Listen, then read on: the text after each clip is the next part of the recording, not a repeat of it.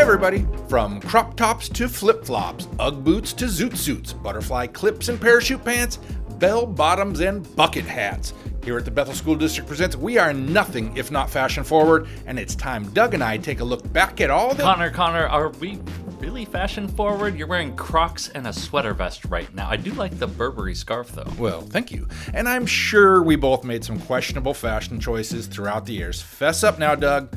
What's some memorable haute couture faux pas you've made? Well, I wore the same thrift store Marine Corps camouflage BDU top my entire 8th grade year. I wore it as a coat every single day, and like a good middle school boy, I never washed it. That's quite the fit. Okay, Tommy Hilfiger, what do you got? Oh, as a middle schooler, I was rocking some size 42 Jenko jeans like you wouldn't believe. Okay, I'm gonna need to see some pictures of those after the show. This is, of course, the Bethel School District Presents, a podcast about the Bethel School District, and we're focusing on fashion today for a couple of reasons. In just a bit, we'll be talking about some big changes to our district's dress code policy. Connor, as you know, we have a few schools that have uniforms, a few that don't, and that's a policy that definitely needed revisiting, so we'll talk about that a little bit later. But first, let's talk about running gear. Connor, when you go running, what's your outfit? Do you have a shoe sponsor? Doug, if you catch me running, it means someone has chased me off my comfy couch. Okay, well, you're not Boston Marathon bound, but one of our amazing teachers has just returned from her first Boston Marathon, and she's with us right now. Joining us today is Abigail Shelley. She's an educator in our multilingual education department, teaching at 2 middle schools, is that correct? Yes, I'm at Bethel Middle School and Cougar Mountain Middle School. And so you recently had a pretty special experience. You got to run the Boston Marathon, which I understand that's kind of the Super Bowl of marathons. What was that like, first off? I mean, that's a pretty amazing experience. Can you kind of walk us through the day? Yeah, it truly was amazing. I think I went in with low expectations just because, when everyone says something's great, it's like, is it really the magic that they say it is? But it completely was. I mean, it is one of the largest in the United States, but it's also definitely the most historic. It was the first marathon in the United States, and it's run 26 miles outside of Boston, and you just run into the city, and people are lining the street the entire way. So yeah, for around 3 hours, I had people cheering for me the whole time, which that was truly the magic of it. And I just assumed when I heard that you'd run the Boston Marathon that you must be some hardcore marathoner. This must be your 50th marathon, but it's not. It was your second marathon. So your first time out, you qualify for the hardest marathon to get into.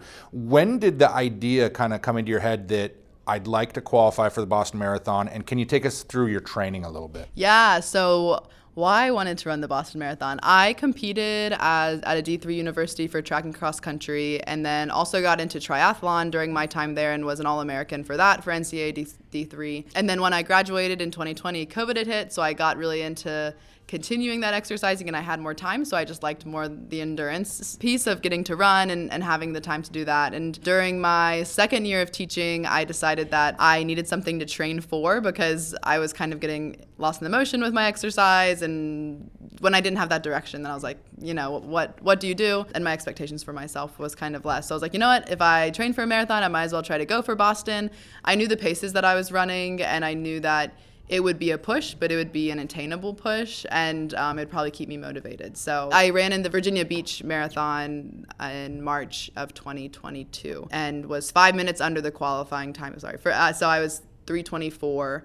Qualifying time is 3:30. And so you have to wait until the registration opens, and sometimes depending on how many applicants they have in, you won't even get in if you're under the qualifying time. So I had to wait for a little bit, throw my time in, and then I found out that I got in. So that was when my training started. What was that experience like? Because I imagine, even though, you got the original threshold of, okay, I met the qualifying time, and I imagine 5 minutes is not nothing. That's probably pretty good. You had to be feeling pretty good. But when you finally get the official okay from the marathon and wow, I'm actually going to get to do that, how excited were you? I was super excited. It was definitely still up in the air if it was going to be a possibility. So to have that, I was super excited, and I was like, all right, it's definitely time to get to work. So I hired a coach to start working with, and that's also, I just moved to the PNW in the past few months, so knew that I was going to have some really dark nights really, really early on. And yeah, it seems so far away when you start training for a marathon. It's like 4 months out. So it's really delayed gratification. So I wasn't even thinking, I don't think, about the end part when I was training for it. But at that time, I was also coaching cross country. I had recently accepted a position to coach one of the head track and field coaches at Bethel High School. So had a lot on my plate. So I knew that I had to prioritize that training somehow. And I have some crazy stories as to when I had to fit in some runs. But I mean, the Boston Marathon itself made it completely worth it. It's kind of like starting out and, getting picked for the Yankees on your first time ever playing baseball. So where do you go from here? Do you imagine that you're going to keep running marathons? Is it now you want to win the marathon? What's next? So I PR'd in Boston by 7 minutes, which was super exciting. So I ran a 3:17, and I think I'm going to focus on some shorter stuff for a while. Coaching takes up a lot of my time, and training for a marathon is just a complete, it eats all of your time. So I think I might try to enter some local races, maybe some half marathons and 10Ks, and just see how competitive I can be in that scene. But what's most important to me is, coaching athletes all day. I think you always have to remind yourself how hard that is and how much dedication that takes. So if I'm asking kids to be at practice every day and give it their all, I need to be making sure that I'm holding myself to that standard too. And that's just a personal thing for me. So I think it makes me a better coach. So some things will definitely be on the horizon. Taking a little bit of a break right now. Where my partner and I were hiking the Camino this summer, so we'll practice some walking a little bit more, but hoping to get into some shorter and faster stuff. I imagine training for a marathon offers many life lessons. Was there anything that you learned as you were kind of testing yourself out there that now applies to you in the classroom helping students? Absolutely. I think a great analogy for marathon training, especially over the winter, is just putting a lot of work in the dark. So metaphorically, that being, people don't really know all the work that it takes to be a teacher. People don't really know all of what you're doing behind the scenes. And people may never know. And people also may never care. People might not know the amplitude of the difference you're making, but find those people in your corner who know how to support you through the hard times, who know how to ask you good questions about what you're working towards as a teacher or what kind of stuff you're doing in the classroom to make the difference in students. And then especially take time to celebrate what you've done. So that really is what a marathon, the race itself, feels like. If you've put in the work honestly, the day is just a celebration to showcase what you've done. So for teachers, whether that's an end of year project, whether that's you just prioritizing, making sure that you're highlighting what you're proud of that year, a lot of work that we do is in the dark and behind the scenes, but it can and it is worth it as long as you give yourself the amount of respect that you deserve with how proud you are of yourself. So there are many dark nights when I was on the track and just took some moments to be like, you know what, Abigail, I'm really proud of you. And I think that's a very deep form of self-love and self-appreciation when you're the one who tells you that, and you don't need to hear that from anyone else. Definitely good lessons. And thank you so much for joining us, and congratulations. And can't wait to see what you do next. Yeah, thank you so much. I appreciate it. Well, running a marathon requires some very specific clothing choices, some of which probably wouldn't be appropriate in a school setting, and that brings us to our next topic, school dress codes and uniform policies. Yeah, our board had asked for a review of our dress code policy because current policy had resulted in some inconsistent practices across the district. That request brought together our equity team and our elementary and secondary learning teams who jointly presented during a recent school board study session. We can all agree schools are responsible for ensuring that student attire, hairstyle, jewelry, and personal items don't interfere with the health or safety of any student, and they do not contribute to a hostile or intimidating environment for any student. Students also have a right to be treated equitably, of course, which can include being able to dress and style their hair for school in a manner that expresses their individuality without being scared of unnecessary discipline or body shaming. Equity specialist Darius Alexander spoke to that. If I can show up and be myself at school, I'm more comfortable, I'm more likely to want to show up to class, participate, and all those kind of things. Also, relationships. This was huge in getting feedback from teachers, principals, and then also just being in the building. Relationships between kids. Sometimes in the morning it was you walk in and the first thing is take your hood off.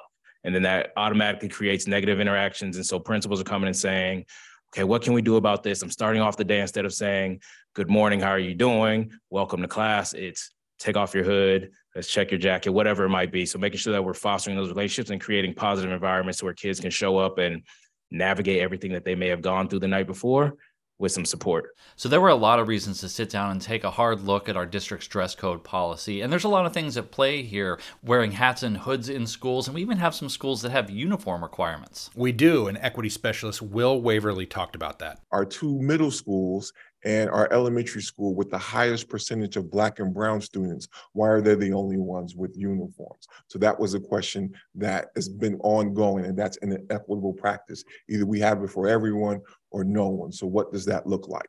The other conversation is from students recognizing the student voice, that the dress code is slanted towards female dress, right? You can't wear this, you can't wear that. And they feel like so much of what the policy states is directing and controlling the females, and there's not much saying anything about, right, males. So that was inequitable. As part of this process, the equity team met with students to get their feedback. They also met with staff and learned about how dress code can impact discipline issues and attendance at schools. They also did parent surveys. The new policy that the board is looking at reads in part that, quote, students' choices in matters of dress should be made in consultation with their parents, guardians, or caregivers. It's the policy of the Bethel School Board that the student and their parents or guardians or caregivers hold the primary responsibility in determining the student's personal attire, hairstyle, jewelry, and personal items. The new policy continues. It is a responsibility of schools to ensure that student attire, hairstyle, jewelry, and personal belongings do not pose a health or safety risk to any student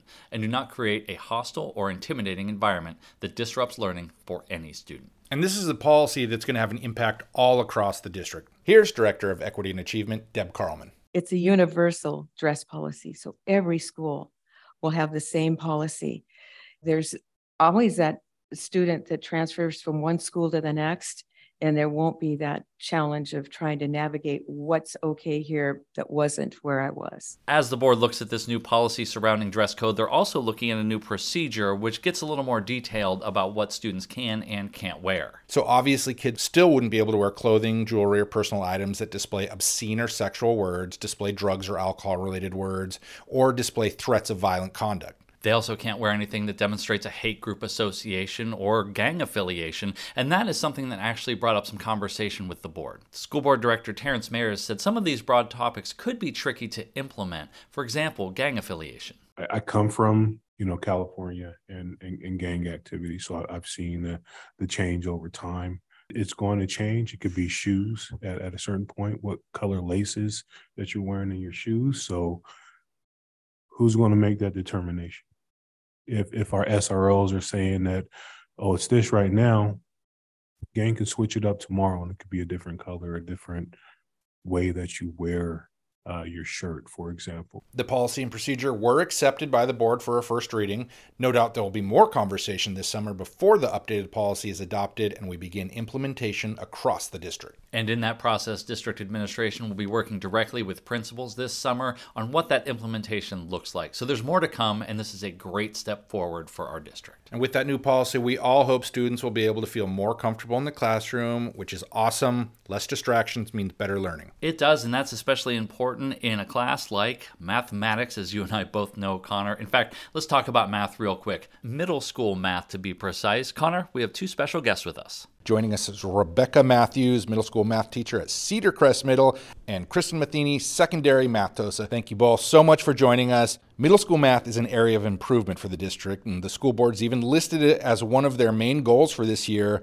Your team is looking at new ways to engage students in math class. Rebecca, can you tell us a little bit about that? Sure. We are going from a sit and get type model to now we are engaging in student discourse, and we're raising that level of discourse so that students are able to talk about the math, explain the math, and just really dive deep into the math.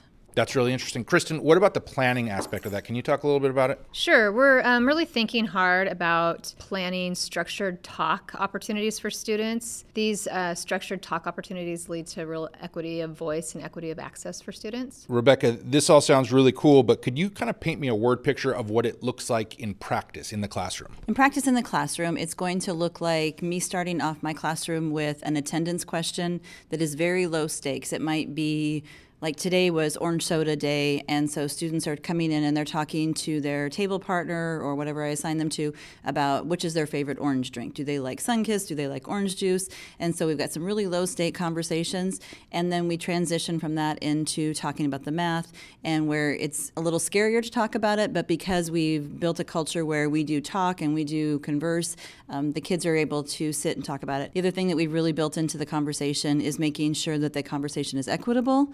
so that it's not my top 5 kids who are talking all the time, but the fact that everybody is getting the opportunity to talk and share their thoughts about math, whether that's they're right, whether they're wrong, and then learning from those mistakes and going from there. That's really interesting. What would be your role during this? My role is actually more of facilitating that learning and getting that conversation going.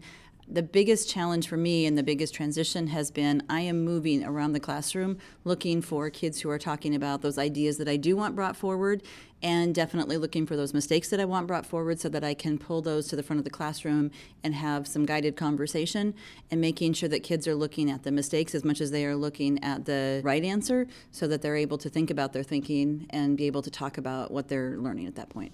Okay, and Kristen, what's the expectation from students during all this? So students are doing the hard thinking. They're grappling with ideas. They're not waiting for their teacher to tell them. They're really doing the deep thinking. This curriculum, these structures are student-centered, so really it's all about what the students are doing, what they're thinking, and that teacher just supporting and facilitating. Rebecca, this sounds like it's kind of a shift in the way you've done business. What's this require from teachers specifically? For me, it's taking the time before I'm teaching to actually physically do the math myself, anticipating the mistakes that kids are going to make. The first year was really difficult for me because it took a lot of time to start thinking this way and anticipating what kids were going to do.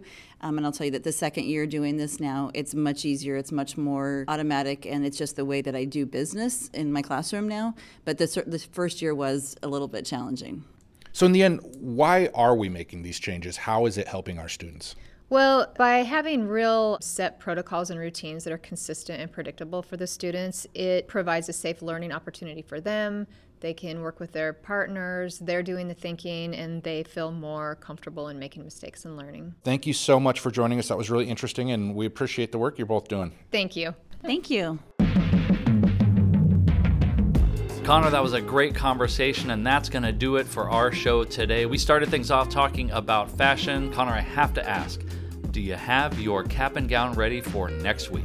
I left the iron on it this morning. I'm sure it's doing fine. You might want to go home and check on that. I am going to need to see that photo of your size 42 Jenko jeans from middle school before you leave. Next week, we are talking graduation. You'll get to meet some of the great seniors that are saying goodbye to Bethel and hello to their future.